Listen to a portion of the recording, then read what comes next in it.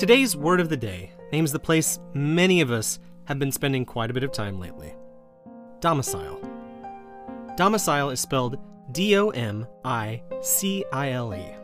It is defined as a place of residence, abode, house, or home. Here it's used in a sentence.